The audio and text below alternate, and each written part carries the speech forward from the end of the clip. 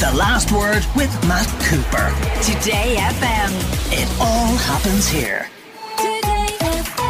Time for the week trending, and we're joined by the movie editor with Hot Press, who's also a relationships columnist with the Irish Times, Eoghan McDermott, and by the managing director of the communications clinic, Tomas McDermott. What's in a name? Let's start there. Can you tell us, please, Tomas, about two names which are changing and why? Yeah, well, the first name that's changing is the library in Trinity College, which has up until now been called the Berkeley Library. And Trinity College have done a review in relation to this following a request from the Students' Union that the name of George Berkeley will be taken off the library because of his connections with slavery and his philosophy and thinking around slavery. From the 1700s. And Trinity did quite a long review, detailed review into it. I think 3 academics looked into it, and they have taken I would say, a very sensible approach to it, where they have decided that it is going to be renamed. They have yet to come up with the name. It could be the Paul Mescal name, it could be the Mary Robinson name, it could be the Seamus Heaney name. All are very significant individuals in Irish life. It could be any of those names. But we have yet to come up with, or they have yet to come up with the name. They're also taking they are not taking a kind of a one-size-fits-all, though, approach with Berkeley. For example, there's a stained glass window in Trinity College depicting Berkeley. Oh, that has to come out, so does it? No, they're deciding that they're going to take a retain and explain approach with it, which again, you could say, well, looking at that piece of art, you could make the argument for retaining it, whereas the library can be changed easily enough. And if they applied the retain and explain approach with the glass, you could argue it doesn't have to be this one-size-fits-all. So we'll get to the second naming in a second. So what do you think? Is that an appropriate response, or is it a necessary response? No, I think it is completely appropriate, because I think if you think of this, I mean, this is 1700s. There was an abolitionist movement. This isn't like a Roman emperor and we're taking this as there were no moral conversations around slavery happening at this time. Of course there were. And there were also, like, Berkeley he was very vocal about his pro-slavery beliefs. He believed enslavement was justified as it enabled the conversion of enslaved Africans to Christianity. He also had plans for the Bermuda scheme, which was a scheme to propose to have a school and fill it with kidnapped Indigenous children, again for ideas of converting them. So he had these incredibly dangerous views that even at the time were protested, and people at the time had huge moral issues with.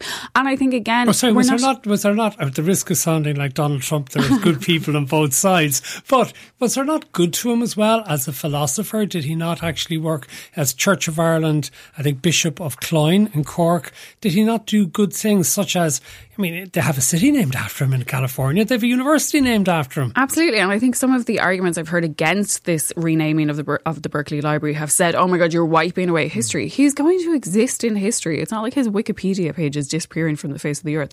But we're choosing who to celebrate, who to commemorate, and who to condemn. And as we said, like, they're keeping the stained glass window. They're not erasing his name from the grounds. But they're saying, is it appropriate then the Library of Trinity, where we're talking about progress, education, a new generation of students, what values we in Dublin and Ireland hold, who do we want to commemorate? And surely there's a more powerful and suitable figure, and I think that's fine. And I think the outrage against it is it's very extreme for the renaming of a library. Why are you hanging on to the idea of I think also we have to address the fact that modern slavery still exists. I think that needs to be an important part of the conversation, and acknowledging that this isn't a historical thing. I think there are 50 million people in slavery that were marked last year. I agree with Ro. Tell us about the second renaming. Well, across the road from Trinity College, people would be familiar that there is the Weston Hotel owned by the Marriott Group.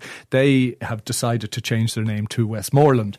You would figure when they were changing their name, decided to name it after the street that the Weston finds itself on. However, Westmoreland Street itself is named after the Earl of Westmoreland. And what's his problem? He was into slavery as well, as it turned out.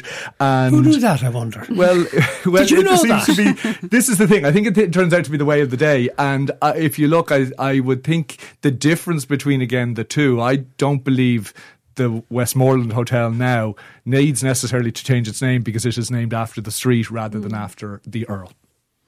I think an interesting rebrand. Like, I don't know why they're rebranding in the first place, but I think if you have these conversations, we act as if they are completely historical, and we ignore the fact that modern slavery is a huge issue facing people today. And is slavery where we draw the line, or are there other things? Should we be doing an audit of street names around Dublin and Ireland to look at the appropriateness of them? Well, we're all very proud of the Caravaggio, for example, which hangs in the gallery. Caravaggio was a murderer, for example. We here in America, for instance, George Washington, you have Washington DC. His face is on the dollar bill. He was a slave owner as well. So it is not a situation where there's a one size fits all. And I think part of the thing is that you would take the cliched view of a case by case basis and understanding that there are grey areas. And I think this argument came from Trinity students and was overlooked by historians and researchers and academics, which feels like such a suitable way of approaching this because it's in a college. Of course you should listen to the student body. Of course you could listen to academics and thinkers who are associated with the college and say, what are the college's values?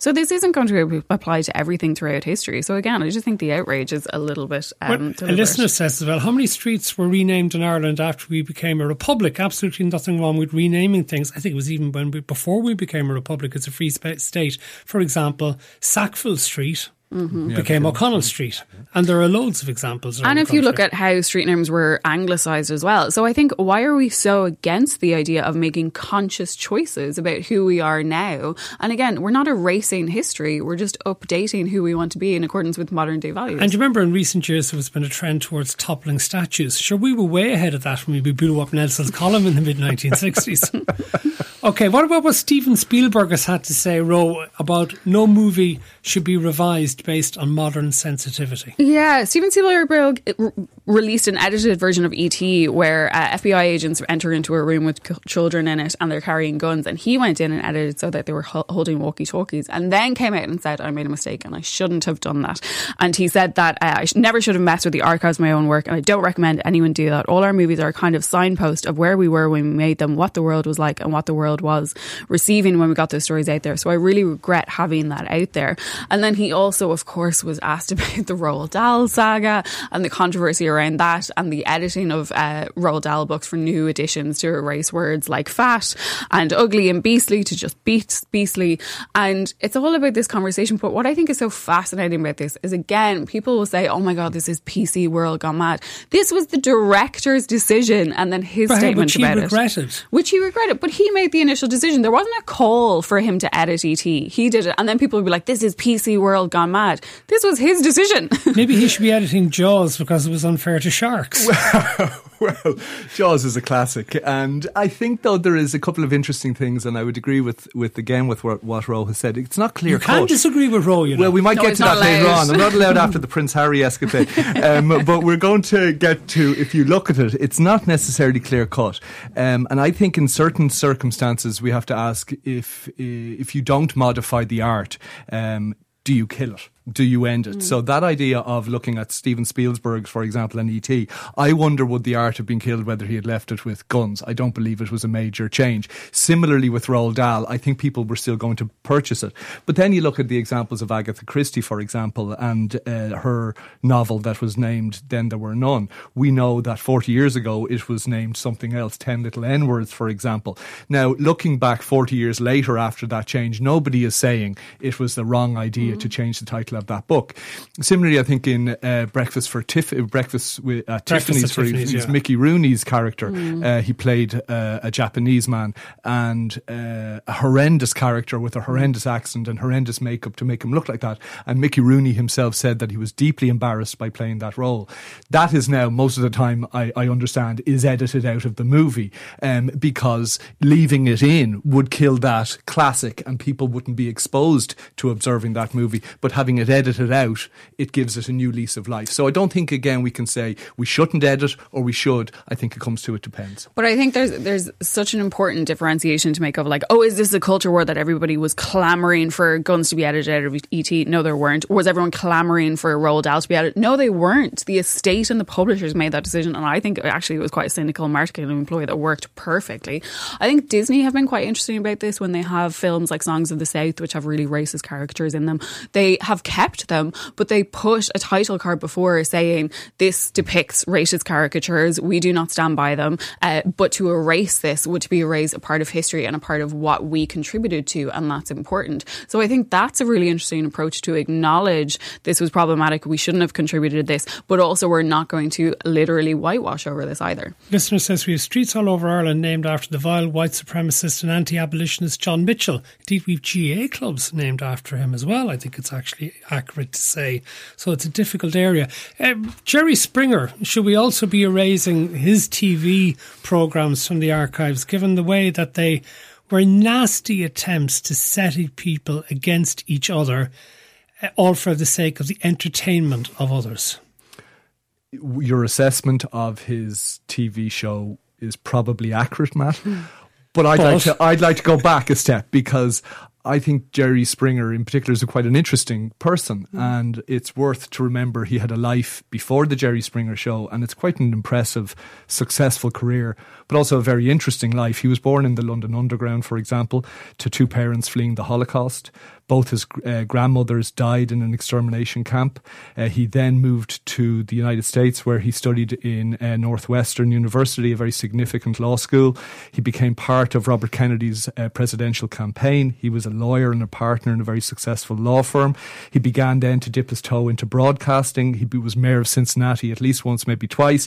He missed out on Congress by about 4%. He took a job as a news anchor when it was at its lowest ratings, and when he left it was at its highest ratings. And then that was all going very well until... Well, and then if I make one final point, I remember hearing Gay Byrne say that whether you're on news or chat, you're in the entertainment business. And Jerry Springer understood that he was in the entertainment business, and his objective was to get bums on seats and eyeballs on the television. And he went for 27 years with 5,000 episodes. And whether we like it or not...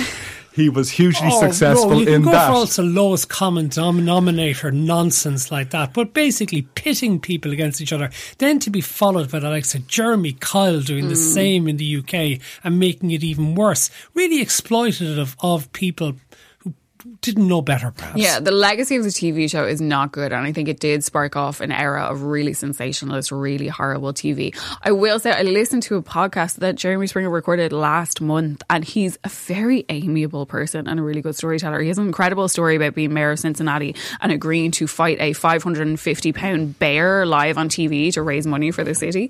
But he always defended his show, and he said, yes, of course it was salacious, and of course it was sensationalist. But he said the rhetoric around it could often be very elitist, in that it was working class people coming on, and there were really derogatory names for the people who used to go on, and they said people said that they weren't educated enough to make decisions about whether to go on TV. But these were people with problems who really you had to fight really hard to get on our show. We weren't ringing people, you had to really call repeatedly and ask to be on the show, and we were taking their problems and we were giving them attention which they wanted. Now, I think that is a very nice argument to make for a very exploitative show that really did make a mockery of a lot of people, and as you said, it really paved the way for shows like Jeremy Kyle. But I will say, I think Jeremy Springer, he didn't know what his shows were going to be, so even when he had shows and the titles of which were Pimping Out My Twin Sister and Hooking Up With My Therapist and I Married a Horse, he didn't know what the show was going to be on the day. And he was surprised by what he got. Always surprised. Listener wants to know, were they not scripted? No, he basically said in this interview, he kind of gave a detailed account of how the show worked, and he said, I never knew what was going to happen, so my reactions were authentic. And also, I never took sides. I asked the questions that audience members would ask, and then I would make a joke. That was literally my job. So he was much more mediated than someone like Jeremy Kyle, who was quite awful and confrontational and really attacked and contributed to the humiliation of his guests, I think. But he also said contributors had to agree to... Contestants might have been a good Freudian slip there. They had to sign a waiver saying, here are 28 possible scenarios that could happen on our show. For example, you could get punched, you could get tackled by security, someone in the audience might throw something at you, there could be a riot on I promise stage. that will not happen in this studio during the ad break, which we need to take now. OK, let's continue with the week trending with Tomas McDermott, Managing Director of the Communications Clinic, and of course Ro McDermott, who is with us each week on movies and other things besides.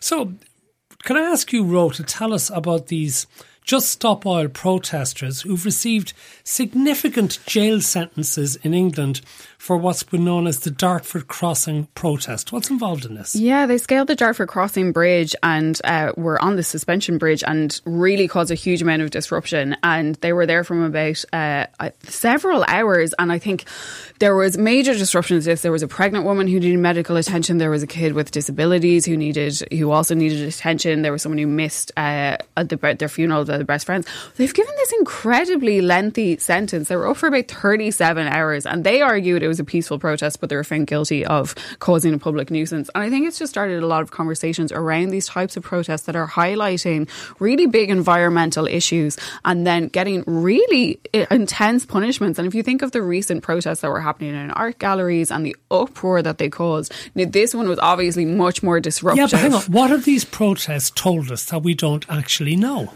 Well, you see, I think that's the interesting thing about this, Matt, is you would think part of it is a protest should be to raise awareness, to get attention and to change behaviour.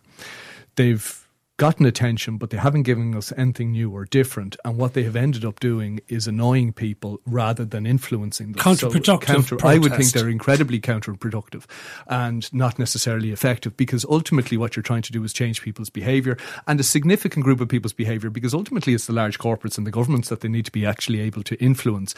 And two lads hanging themselves off a bridge or throwing dust over a snooker table isn't going to do it. And you would say, rather than saying, OK, they're making a reasonable argument in a reasonable way, gaining attention, it's becoming counterproductive. I will say, though, I mean, these protesters were not young. We'll say they're in their prime of life. They're about 37 and 40.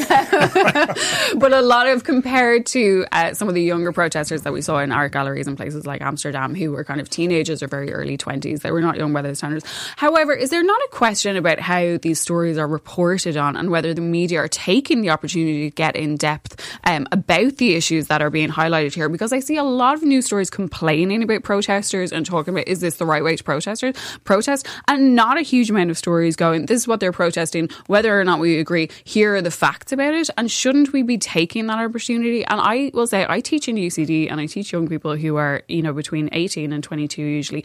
They have huge climate anxiety, like intense climate anxiety. And they're far more clued in and talking about it far more than I think older people. That's why we speak about this every Thursday on this programme with John Gibbons, and on other days as well, that we regard it as being one of the major issues, if not the biggest, that society faces.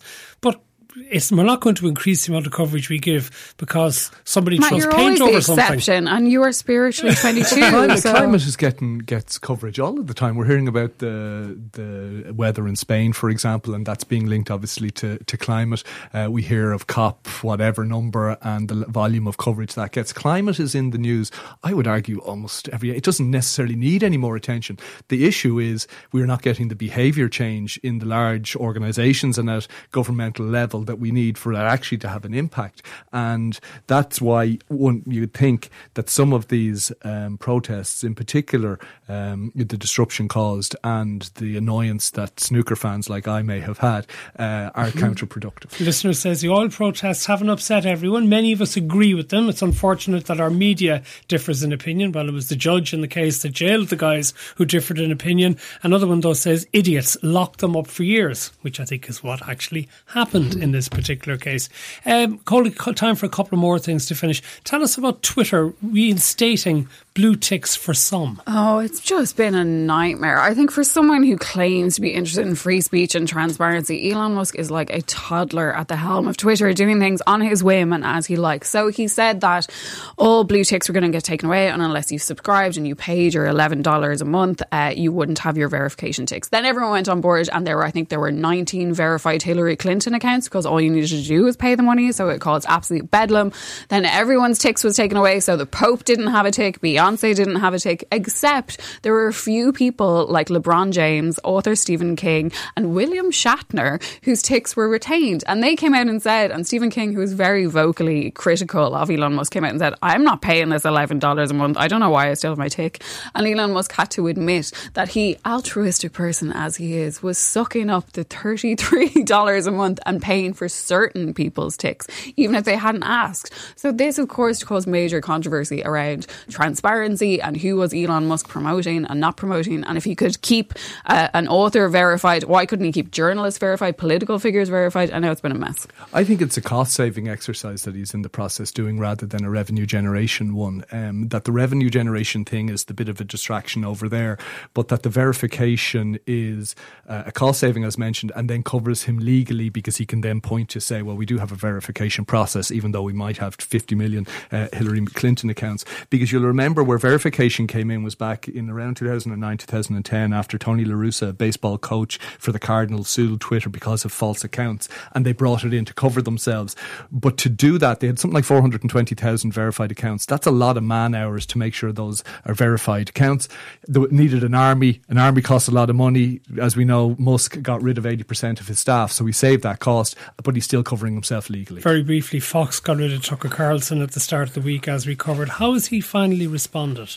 Tucker has finally responded with an analysis that TV debates ultimately get forgotten about, and it looks like he's making a bit of a pivot to deciding new media will be the way he'll go. Podcasting and YouTube, I wouldn't be surprised. But he's saying that these are the things that we forget about. The most frustrating thing about Tucker Carlson is I think he knows it's an act that he's doing, that he knows exactly what he's playing at. From my understanding, having read about him and also heard people speak about him, he's urbane, well-educated, thoughtful, highly engaging and one-to-one, but he knows exactly what he was playing at, spewing hate and dividing a country. But ultimately, when he wasn't making Murdoch money, he got turfed out. I love his final line. The other thing you notice when you take a little time off is how unbelievably stupid most of the debates you see on television are. They're completely irrelevant. They mean nothing. Sure, those are the debates that he's fueled. Matt, I personally think it is beautiful that a multimillionaire Nepo baby, heir to the Swanson fortune, a guy who has had television programmes on all three of major cable networks over the past 20 years, is finally speaking truth to power in the studio he had built in his house in Maine. And I'm also glad that he's such a man of the people, with the boarding schools he attended in Connecticut and Switzerland, the 4 homes his father owned before he married Swanson, is finally going somewhere where he can say true things as opposed to the lies he's been telling to his audience for the past 2 decades. Rowan McDermott and Eoghan Tomas McDermott, thank you. The Last Word with Matt Cooper. Weekdays from 4:30. Today FM.